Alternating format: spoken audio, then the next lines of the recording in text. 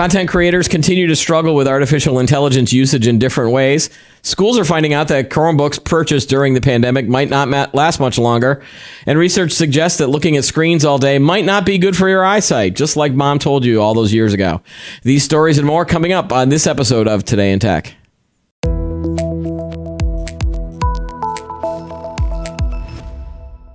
Hi, everyone. Welcome to Today in Tech. I'm Keith Shaw. The bearded man behind those glowing screens is Chris. Hello, Chris. How are you? Yo, he's not even responding today. I guess. Yeah, bearded man. All right. You have a wonderful flowing beard, and I'm jealous of it every day. Not quite flowing, but eventually when it gets to Jesus length, it might be.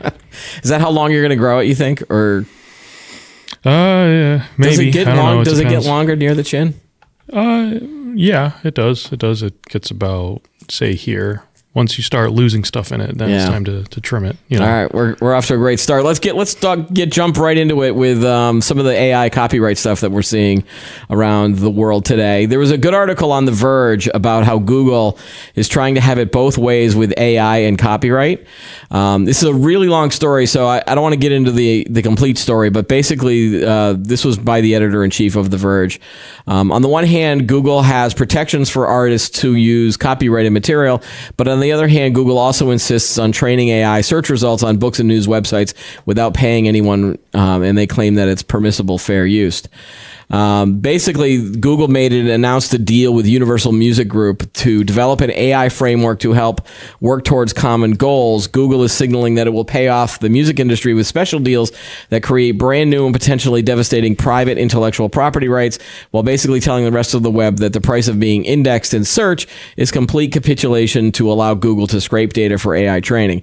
Now, this is sort of an opinion piece, too, from The Verge. Basically, they're saying that they are going to use AI to train, or they're going to use AI to use in their YouTube Content ID algorithm, which always detects whether a video is used copyrighted material or not, so that you can't benefit off of the work of someone else.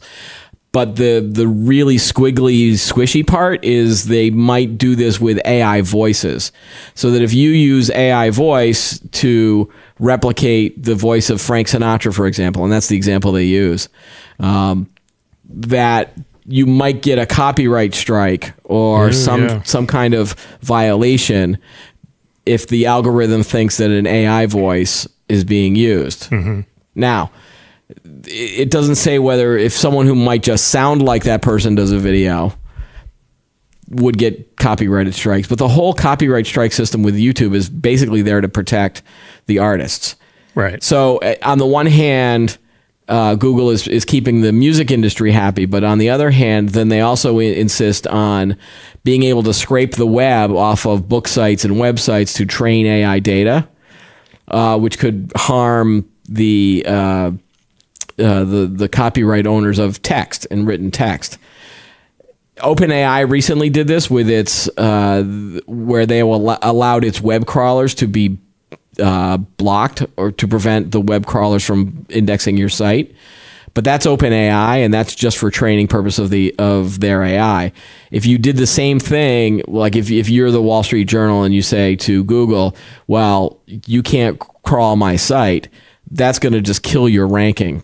Yeah. And so there might end up being a court case, I think, where Google, you can block the AI from learning it in terms of the training, but you can't block it because it's too valuable to be in that search algorithm. It just feels like this is going to get really messy, and it's going to probably end up in the courts. But I just thought it was a fascinating article, especially in light of the court rulings recently where they are saying AI images can't be copyrighted. It's also been known that you can't copyright a voice. So this video, while it might be copyrighted, someone imitating my voice, you can't copyright that. If I was a singer and if I was popular and famous. That's scary. I feel like, I don't know, with all this AI stuff going on, the more stories we see of it, it's really going to change the internet, if you think about it. Yeah. Like, remember how people would say, it's like, if you have an email or if you have a website or if you input your information in social media sites, it's like all your information is out there, everything. especially on the dark web. Yeah. Right. Now it's like, geez, if I have like videos of myself, like videos of this, our podcast. Sure. Our voices and likeness now are out there on the internet to be scraped and to be used into, whatever AI algorithm out there that can pull voices and images out, right? And there are issues of, do I retain the likeness of my voice and my persona? Yeah. Same thing with you. Now, multiply that by if we were famous, if we were popular. So let's pick a popular YouTuber. Mr. Beast, for example, or Joe Rogan as a podcaster. Right. It's already been done. They've already cloned his voice, right? Yeah, it's already been done. It's easy to do. And now you clone it, and you add video, and you can then basically have them say whatever they want. You now take this and put it up on YouTube. Is YouTube going to take it down? Yeah. It's. I wouldn't want to be in the legal department of YouTube at the moment. Yeah, I mean, personally, I think it's going to be this probably isn't true. I think everything will be fine, but it makes you wonder, like how much more scarier the internet's going to become, 10 years from now, 12 years from now. And you might not be able to tell whether something is real or fake. Yeah, that's another issue. One of the things that bothers me is the idea of the internet when it was originally conceived or when people started getting really popular on the internet, when the technology took off, there was this idea that the technology would democratize things.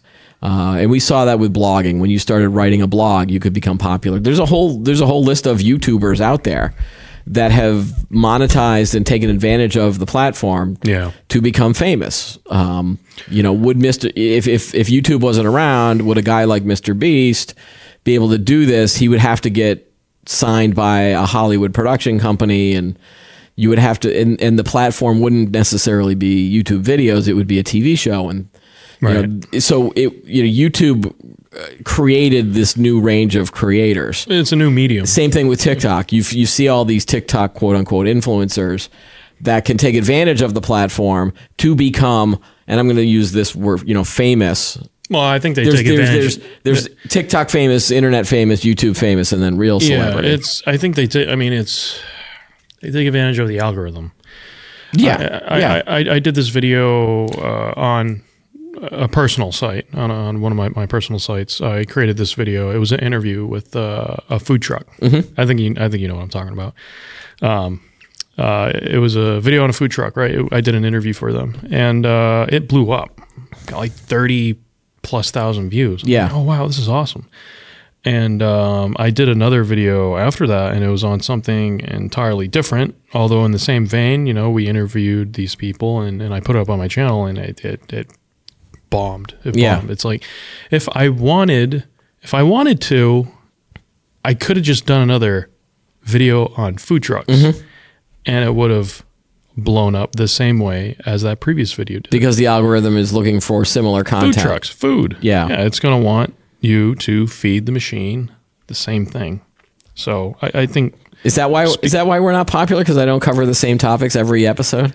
We need to become an AI channel and just cover AI. And hey, maybe YouTube will pick it up. Analyze a lot of, I look at a lot of the analytics on the shorts that hit and the shorts that don't hit. Yeah. And so it's hard to tell sometimes. It almost seems like 2 shorts out of the 4 we post do really well, and then the other 2 don't. And I'm starting to think maybe on the weekends, we get good hits on weekends. Sometimes we don't. Whether I'm the thumbnail or whether you're the thumbnail or whether a guest is the thumbnail, sometimes you and me as the thumbnail are better than... Yeah, I think it's when this is the screen, the thumbnail. I got to copyright the beard. Yeah. Okay. I don't when want when you look at the camera and smile, that's when we get lots and lots of hits. Yeah. I was gonna say, go ahead and do it. Well, I'll do it at the end. Okay. All right. So the thing that's disturbing is that as more of these companies develop technologies, the big platforms, it's less and less about the democratization. Yeah. And it's almost like YouTube is now going to be considered like a big Hollywood production company where anybody that you're not going to be internet famous in the future. You're going to have to find another platform to try to find your fame. Right. I mean, look versus just being a YouTuber. Yeah, no, totally. And I think that just proves the advancement of technology, right? The fact that well, as it matures too. Yeah, as it matures, then people get serious and they build companies around it. And some guy in his basement is not going to be able to become YouTube famous. Just like some guy in their basement is probably not going to develop Apple Computer or companies like that. And that's what So if you want to become famous and rich quickly, you have to find an untapped market that has not yet been subject to that gold rush. And maybe that's where AI plays a part now. Now, maybe you should start using AI and become an AI digital artist, or take advantage of all these new tools and then try to make something out of that. Yeah, true. I mean, and it too also could be just the nature of the internet. I mean, there's an audience for anything out there. I don't want to get into the rules of the internet, but there's probably an audience out there for whatever idea that you have. Yeah. Right. That reminds me of we had a comment on one of our shorts when we were talking about Second Life. Remember that the little clip about Second Life has been around for 20 years? Do you remember when we talked about that on a show? It was celebrating their anniversary, and I made a comment about, I didn't even realize Second Life was still around. And I think I created that. We turned that into a little short for YouTube, and we got a comment from someone saying that it was wrong for me to say that I should have been surprised that it never hit the mainstream. But even if it didn't hit the mainstream, there were still enough people that enjoyed the technology to keep the site running. Mm-hmm. And whether that person was right or wrong, I'm not here to argue that, but. Like you said, there's a small audience for almost anything out there. Yeah, both good and bad. Obviously, we could make jokes about some of the stuff that is a little bit seedy, but people that read comic books, there's a group for them. All the video games you're playing now. Oh yeah, what was it? Armored Core. 6. Armored Core was one of the first. Some of the first games From Software came out. Yeah. And back in the day, those were so niche. They were so niche to the gaming market. And then they got into the Soulsborne series, right? Yep. That blew up. That was their golden ticket to mainstream. And then they made Elden Ring. But then they go back to Armored Core, and what once was niche is now mainstream. You could find people that might go, Armored Core is a niche. Even now. Yeah. Even though it's had some mainstream success. I guess that's what I'm saying, is there's a niche for the audience is larger. I think the audience has become mainstream. Here's another one for which I'll move on to the next story. It's related to AI, but the Fallout video game series, Amazon is doing a TV show based on this. And now I'm excited about this TV show. Cautiously optimistic. Cautiously optimistic. I know. I can't get too excited for anything any days, especially in front of you. So the TV series apparently is coming out next year, so 2024. They were at Gamescom. The company released a little mini trailer, but then on this one they also released some flat artwork, like an advertisement. If you go up to the top, you can see that's the Fallout Boy character. Typical thumbs up, and then Los Angeles, and that's the setting for the TV series. But people started to notice that there were some really weird, glitchy things in the artwork. Like, for example, in that one, it looks like the tree is a little off center. Oh yeah. If you go down, hold on a second, let me see. Yeah, you're right. If you go down to the next one, that person has 3 legs. It's a person. Yep, and in the main one, it's off to the left. If you see the left down southwest corner. Hold on, let me open this in a new tab. Okay. And then just blow this up. Yep. So if you go down now and go to the left. Oh, right here. Oh, no, to the left of the Fallout Boy guy. No, I know. It's just the image. Okay, is covered by. Yeah. Okay. Oh, there we go. Yeah, that person. There's right there, right next to our boxes. Right underneath his fist there. Yep. Okay, so you go back to the other one. There was a couple of other. I think the car. Yeah, the car. That red car. It's moving in the direction away from the viewer, but they drew headlights on the back part of the car. Oh yeah. This is something I've seen on Midjourney when I've had it try to draw cars. It draws the cars in the wrong direction. It doesn't understand which way a car should be going. I think there's some shadows in that one that look off. But there's enough evidence out there that possibly the background was created by AI. And of course, a bunch of people on Twitter, they were like, I can't believe that Amazon, a $1 billion company, would use AI in this case instead of paying an artist. Yeah, I mean, I wouldn't be surprised if we're going to see more of this. By the time this video comes out, there might be stories about whether Amazon admitted it or not.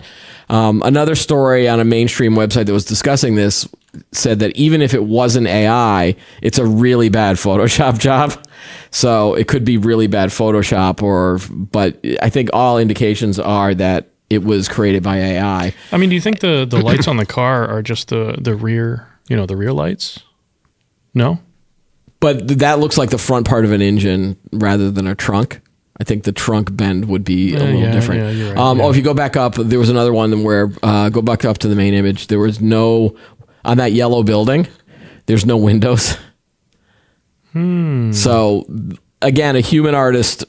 Is it a building? Like, it's supposed to be a building. No, it's supposed to be a building, like a hotel. Oh, really? Look to the right, and you've got windows in the other parts of the building. It's out of proportion, though, don't you think? Because the cars are here. Yeah, listen, I'm not one to judge. When I try to draw with perspective, I usually mess up and get things wrong. Actually, yeah, now that you look at it, if we look at the lady to the right of the torso, Fall Out Boy, and then you look to the left, well, hold on a second, you can't see it. I think the buildings are out of proportion. The buildings are out of proportion. Yeah. I think. And then I think there was another story where someone took that image and recreated it with AI really quickly. And he said, that's a problem. But, and then I was thinking, does it really matter if a company uses AI or not? And this goes on to our discussion we've had before with the Secret Invasion trailer for Marvel, where they came out. Did they admit it or they did say that it was created by AI? Right? It was. Yeah, they admitted to it. It was so obvious that it wasn't up for debate. No, they admitted to it. Like, if Amazon wants to, they could do this, right? They could create AI art and just. It would be nice if they said it and said this image was created by AI. So, as opposed to trying to pass it off as. Yeah, in my opinion, I'm kind of 50-50 on it, right? I think companies have the right to do whatever they want, especially if you're private, whatever. Right.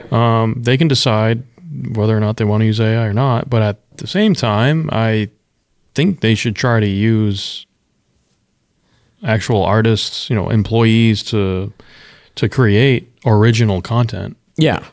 I don't think. Now, what's interesting is that if this was created by AI, they couldn't copyright it.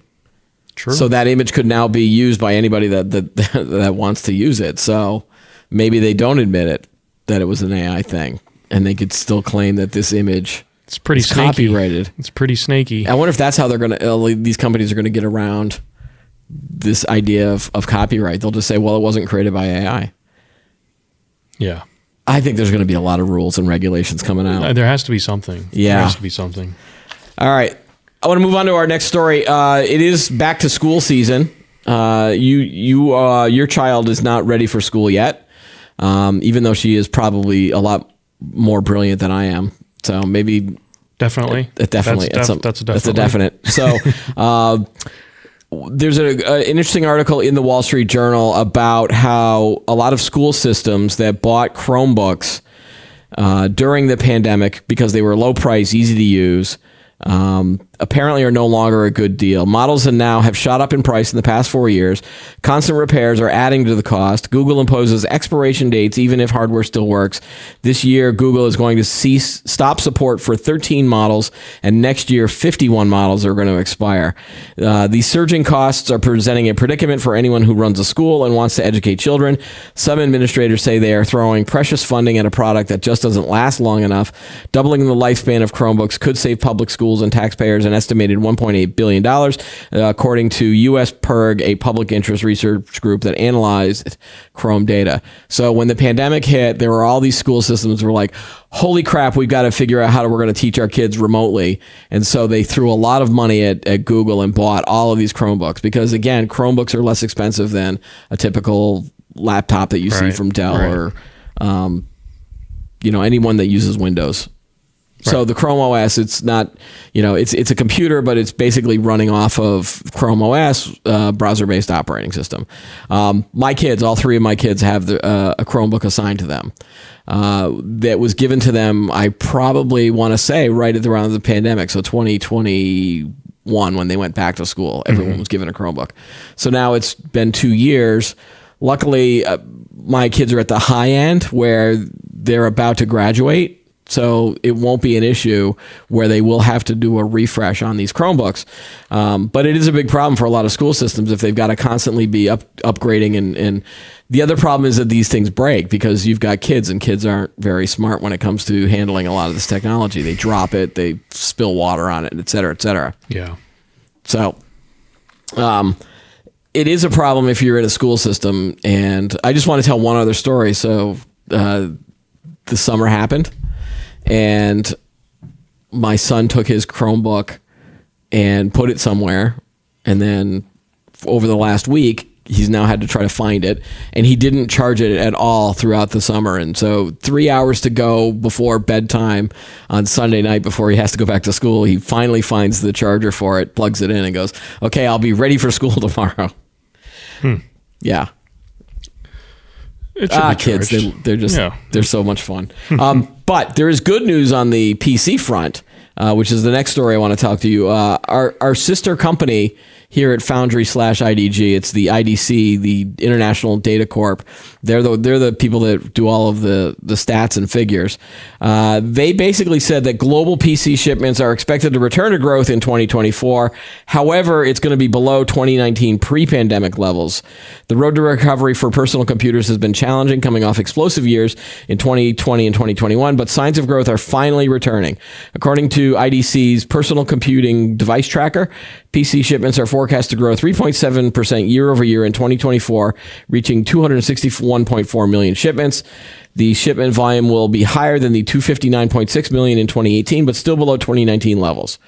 IDC says the industry still faces challenge, including concerns around the consumer market refresh cycle, businesses pushing device purchases forward, and education budgets that are not rebounding in many markets. As a result, 2023 shipments are forecast to decline 13.7% year over year to 252 million units. But as you get into 2024 and beyond, you'll see that the numbers are expected to grow.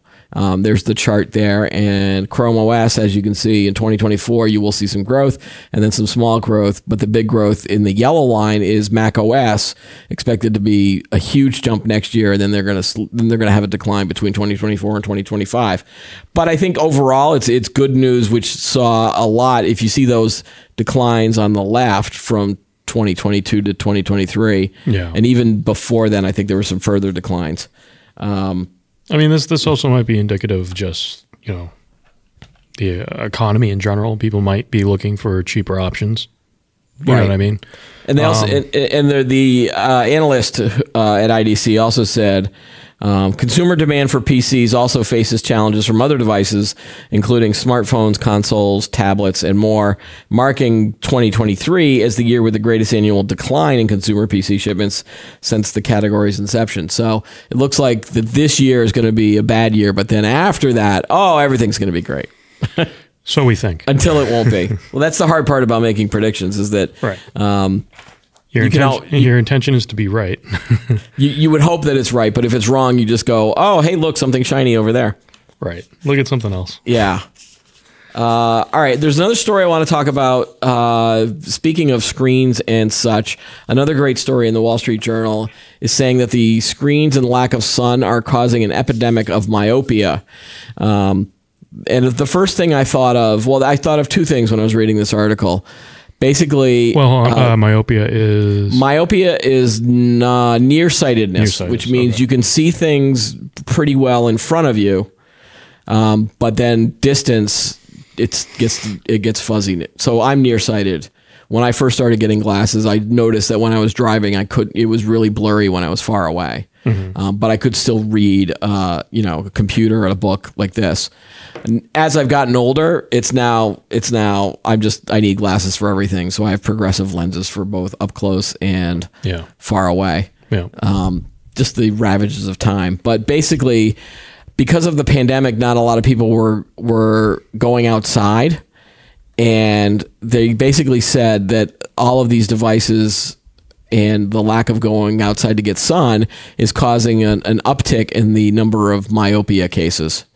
And so the old phrase that your mom or your grandma would say, like, stop reading or stop being so close to that device or that TV. Exactly. Yeah. Your eyes are going to go bad. It's actually somewhat true.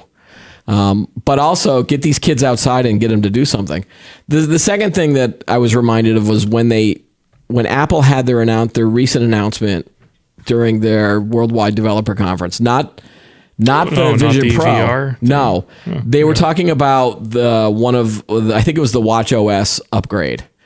They're going to include some kind of sensor or data tracker that is tracking how much sunlight you get, and to remind people or the users to go outside and get some fresh air. And so the watch will remind you to live. So Apple, the computer that basically ruined all of the kids by having this device that causes them to do this all day inside, blah, blah, blah, blah, blah, blah, blah, or an iPad. And, we're creating an army of zombies that are attached to these devices, is now saying, oh, my bad, I'm going to remind you to go outside. It's almost like that reminder that they do when it's like, it's time to go to bed now. Right. Or I'm going to turn the blue light, because they realize that this technology is ruining people. So let's just have a reminder. Well, it's also as I'm getting text messages from my kids at the moment. Yeah, well, it's like, well, what good are you as a consumer to Apple if you're unhealthy or dead? Right. It wants to keep you alive. If you're a zombie that's not getting enough sleep and you're inside all day and now you can't see. Right. So if you're not alive, you can't buy more Apple products. So it's like a virus. It's the consumer virus.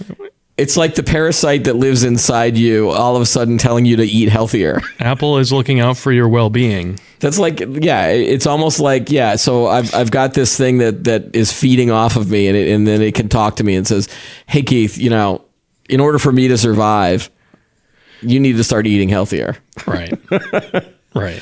Is that really cynical? Of course they're going to do that. Of course they're going to want to look after your health and stuff like that, because and then functionality, and also they want you to buy more Apple products. And they want you to buy the health tracker, and they're going to tell you all these great things about running and heart rate monitoring and all this other stuff. I think it's a little cynical for them to do that. Yeah, I mean, but I guess there's scientific evidence about the fact that you need to in order to not get myopia. That you need to go outside. So if you're listening to this while you're running, congratulations. If you're inside, go outside. All right. One final story, and then we're going to wrap it up. We talk a lot on this show about artificial intelligence and how it can be used for sort of bad purposes. So I'm always on the lookout for stories where AI is good. Okay. And so I found one. Research breakthrough brain implant and a digital avatar allows this stroke survivor to speak with facial expressions for the first time in 18 years. And this is a story from the University of San Francisco. And how do I get my kids to stop texting me at this point? We might have more beeps. All right. So, This follows a patient who this woman named Anne, and at the age of 30, she suffered a brain stem stroke that left her severely paralyzed. She lost control of all the muscles in her body and was unable to even to breathe. It came on suddenly one afternoon for reasons that are still mysterious. For the next 5 years, she went to bed at night afraid that she would die in her sleep. It took years of physical therapy before she could move her facial muscles enough to laugh or cry. Still, the muscles that would have allowed her to speak remained immobile. And she had like a 13-month-old daughter, an 8-year-old stepson, and a 26-month-old marriage. Now she's working with researchers at University of California, San Francisco, and UC Berkeley to develop new brain-computer technology that could one day allow people like her to communicate more naturally through a digital avatar that represents a person. So they're using an AI avatar. They're using AI technologies to interpret signals from her brain that then get translated into speech. And there is a really cool video here that shows a little bit about how the technology works. Now, they did condense some of the footage to speed it up just a little bit. But what she was doing before was she had this thing where she could type out her answers, and it would take 5 to 7 minutes to have a conversation with her. But now her thoughts can be... The device is an electrocorticography grid, which is attached to a pedestal, which is screwed onto the participant's skull, and as the very invasive. first person to have this. Yeah, but this is able to read her signals, and then it converts it to speech. I think you are wonderful. In the Chang Lab, we really focus on restoring voice to people that have lost it due to. I mean, obviously it's in like beta stroke version. or ALS. So. What we're picking up on are neural activity related directly to the attempts to move her facial muscles, and that's what we're able to decode into speech. Hey Anne, how's it going? It is good to see you. Giving them So that's a the pretty ability quick- to communicate again with their loved ones. That's a pretty quick response Yeah, from a I mean, conversation it's- standpoint. So it's basically predicting what she's trying to say. Yeah. Or interpret what she's trying to say based off of the movements of her muscles in her mouth, in her face, her mouth. But I think it's also reading her brain signals, too. That too, yeah. I think that one, it got it right. It Yeah. got what she said right. System. In order to communicate in her day-to-day life. So this is what she was using before. She was using some glasses, and then the glasses would had a cursor that she would type out these informations, but this was taking... Yeah. I think that was very similar to what Stephen Hawking used. Yeah. Would Old tech. probably be like a 5 to 7 minute conversation. Anyway, we'll put the link of the story on the show page, just to show. I like stories like this because it does show, hey, technology can be used for good purposes. So I generally need a reminder every now and then that not everything is hackers trying to take all of your money, Right. And bad things and deep fakes and all this other stuff, or technology that's going to steal our jobs. So it's nice to see technology being used in beneficial ways. I mean, especially in the medical industry. Yeah. I mean, I think there was one individual we had on the show who talked about how AI can predict ailments and stuff as you get older. I'm like, wow, that's actually useful. It's not like we're asking to create some sort of AI generated image. These are actually real use cases they can use AI for. Right. So. And it's also a little bit personal for me because I have a family history of strokes. My grandfather had a stroke, and I never knew him before he had the stroke. So my first memories of him were basically he was a stroke survivor, and he talked weird to me, and it would be interesting to see if technology like that could someday help stroke survivors communicate better and be able to live their lives, a lot more than what has been done in the past. So I'm always in favor of technologies that can help stroke victims. So, all right, that's going to do it for us. It was kind of a short week in terms of technology news, and we'll come back with lots of more stories. And of course, we'll do the bad news ones too. Thanks, Chris. Yeah, no problem. That's all the time we have for today's episode. Don't forget to like the video, subscribe to the channel, add any comments that you have below. Join us every week for new episodes of Today in Tech. I'm Keith Shaw. Thanks for watching.